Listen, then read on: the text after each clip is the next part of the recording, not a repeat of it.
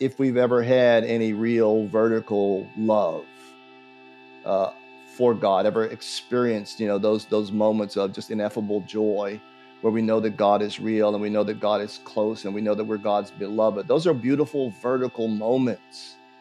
And thank God for them. This is For People with Bishop Rob Wright.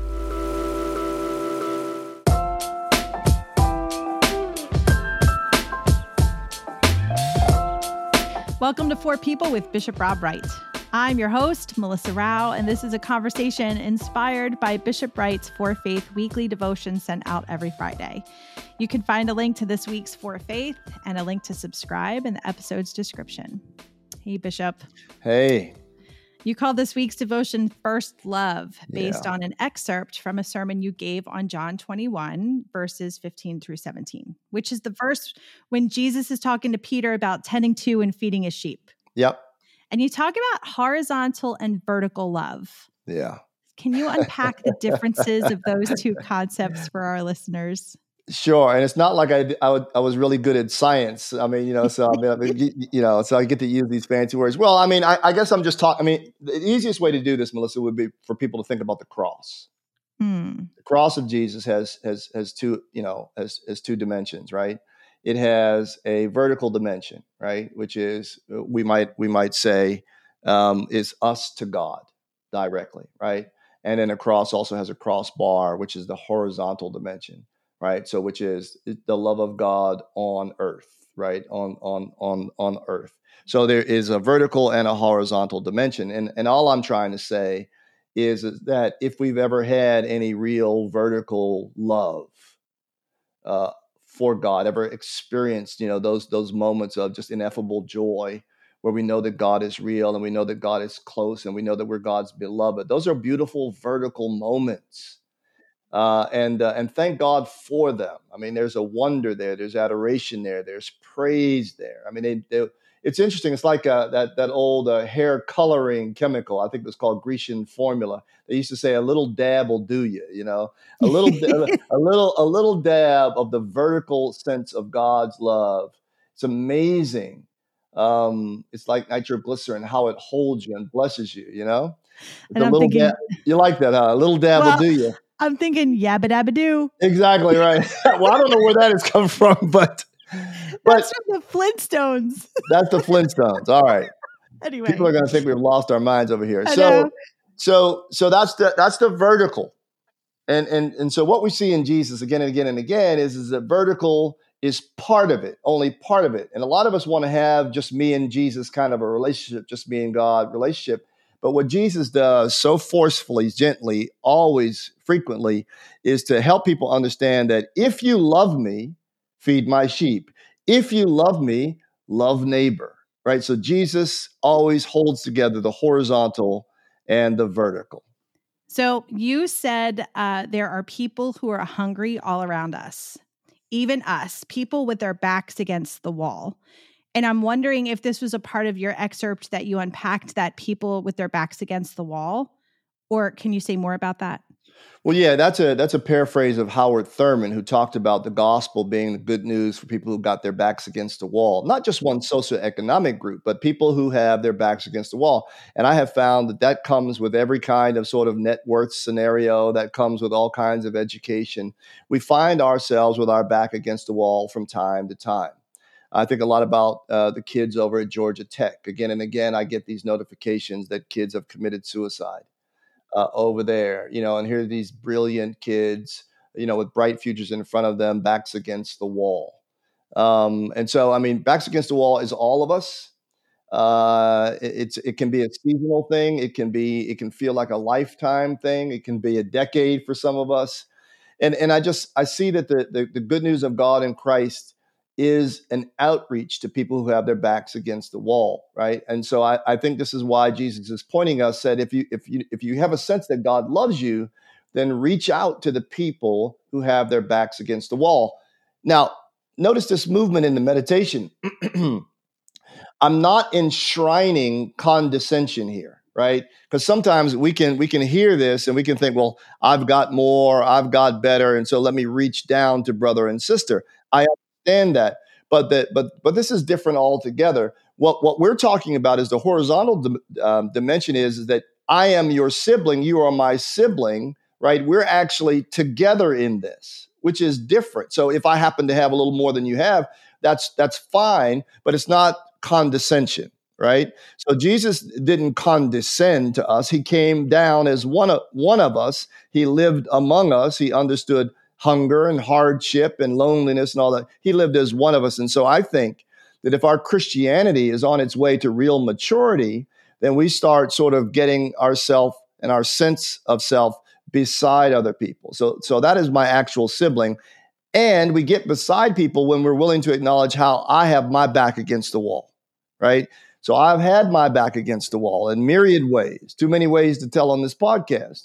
And so what that has created in me, I pray to God, is some soft spot for people who got their back against the wall. And that is a qualitative difference than just sort of condescending to people, right? It is I am you, right? And this is the incarnation.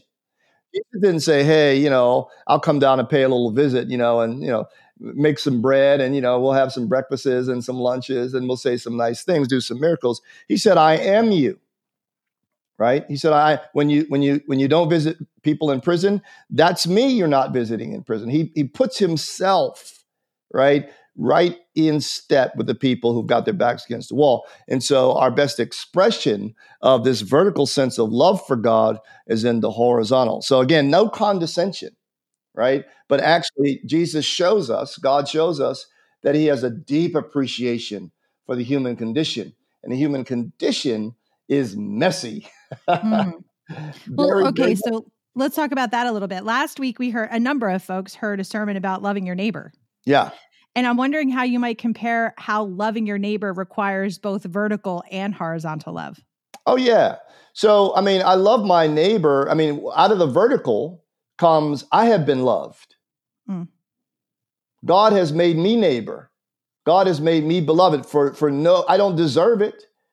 There's nothing that I have done to achieve it. Truth of the matter is I've run kicking and screaming, I've run, screaming the other way so many times, right? So when I realize that I'm a recipient, right? And when I have a full sense of that, a deepening sense, an evolving sense of the ways in which God has incorporated me, right? That is supposed to soften the heart, right? That I would do some gesture that Jesus seems to want us to do, right? Not because I necessarily want to do it or I'm a good person, but because my beloved also loves these other people. And so in response to the love my beloved has given me, I want to also show that love. Because if you really love God, right, you want to please God. And we know that the way God wants to be pleased, right, as the Bible tells us again and again, is not in these elaborate sort of, in the Old Testament, it was sacrificing of bulls and all these elaborate liturgies, et cetera. What God said is, I take no delight in that. What I take delight in is if you don't cheat each other, if you don't hurt each other, if everybody goes to sleep with a full tummy, if the medicine that you have in the West, that we can also have in other places in the world. Again and again, God wants to be pleased by the way in which we care for one another. And so it's like rocket fuel. Once you have this sense of God loving you, because you have to ask yourself, who am I that God should love me? If you could sort of take yourself down off your own sort of self-erected pedestal for a minute, really, who are you that God should love you? Right? Let me say it for myself. I'm nothing special. And the fact that God loves me and I have some sense of that blows my mind. Right? It blows my mind because I know me. You know what I mean? I know me. I know me beyond the performances that we all render. And the fact that God loves me, right? And all God asks in response to that sense, that awareness, is that I would just extend that. That's pretty amazing, actually. Mm-hmm. It's pretty amazing. All right, friends, we'll be right back after a short break.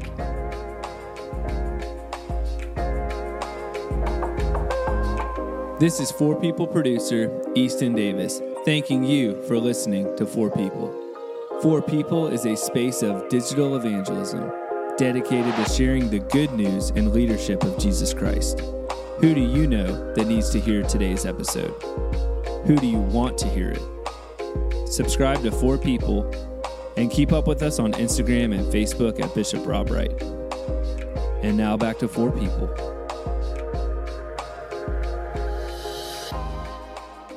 Welcome back to 4 People.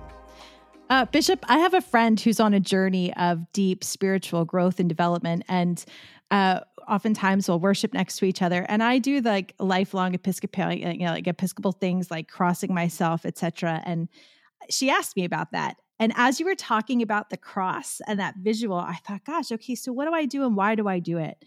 And I explained to my friend that, well, the reason why I do that is because it's, I think, a more of an embodying way to worship with my whole self, not just my heart and my mind, but like, and my ears, but like doing things help me connect to what's happening in the liturgy.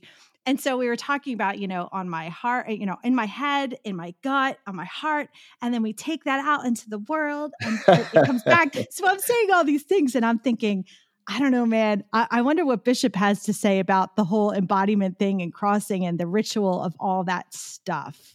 Yeah. Well, I mean, you're talking about ritual gestures that we use in church, right? To keep before ourselves the point of all of this, right? And that is we're participating in the cross of Jesus Christ, right? We're participating in the worship of God. And so, yeah, we learn all these sort of when to kneel, when to stand, when to sit, when to cross ourselves, when to sort of bow our head, all that sort of stuff. But isn't it interesting that those are all well-intentioned gestures that can deliver to us a real sense of closeness and spirituality and all that sort of stuff. And at the same time, they can also be just performances for an hour and 15 minutes. The other side to these important ritual gestures, which help us to feel present to the liturgy, help us to feel present to those words, and even present to ourselves, is our ability to make them superficial, right? So they're there as spiritual aids to help us sort of embody the words we pray, right?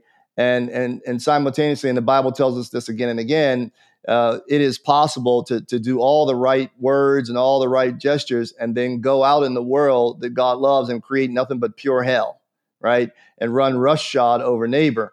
And so what we want to do is we want to figure out, and this causes us to have real serious reflection about our real lives, right? Not just our Sunday morning lives or our worship lives, is that how are those gestures creating in me a resource for God to bless the world, right? Think about it this way.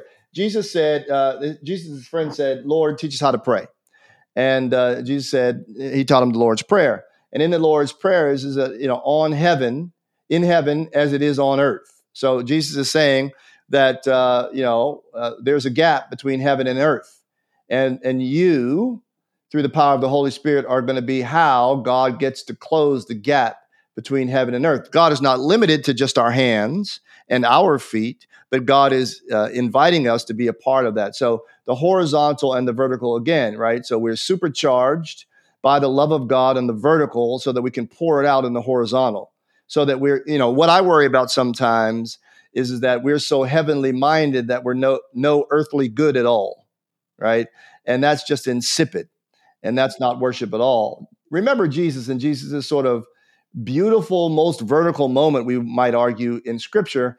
Jesus goes up the mountain to pray with his friends. They fall asleep because the prayer meeting went long, and Jesus is high and lifted up.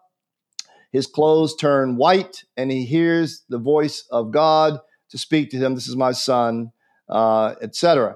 And but notice what happens there. The people, you and I, perhaps, we want to build a booth. We want to build a little museum, a little sanctuary there to commemorate the fact that God was here and we saw an extraordinary thing. Okay, I get it. Perhaps those first couple of disciples were Episcopalians. We have an edifice. We have an edifice complex, right? And I get it.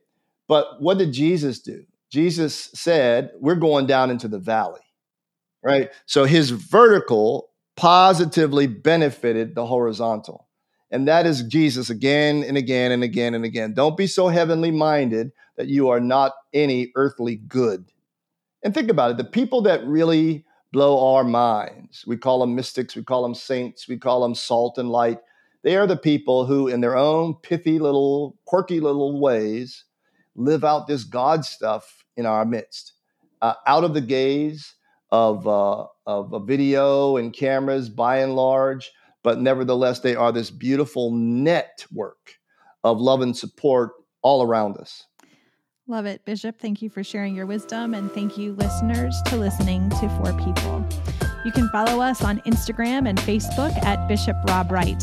Please subscribe, leave a review, and we'll be back with you next week.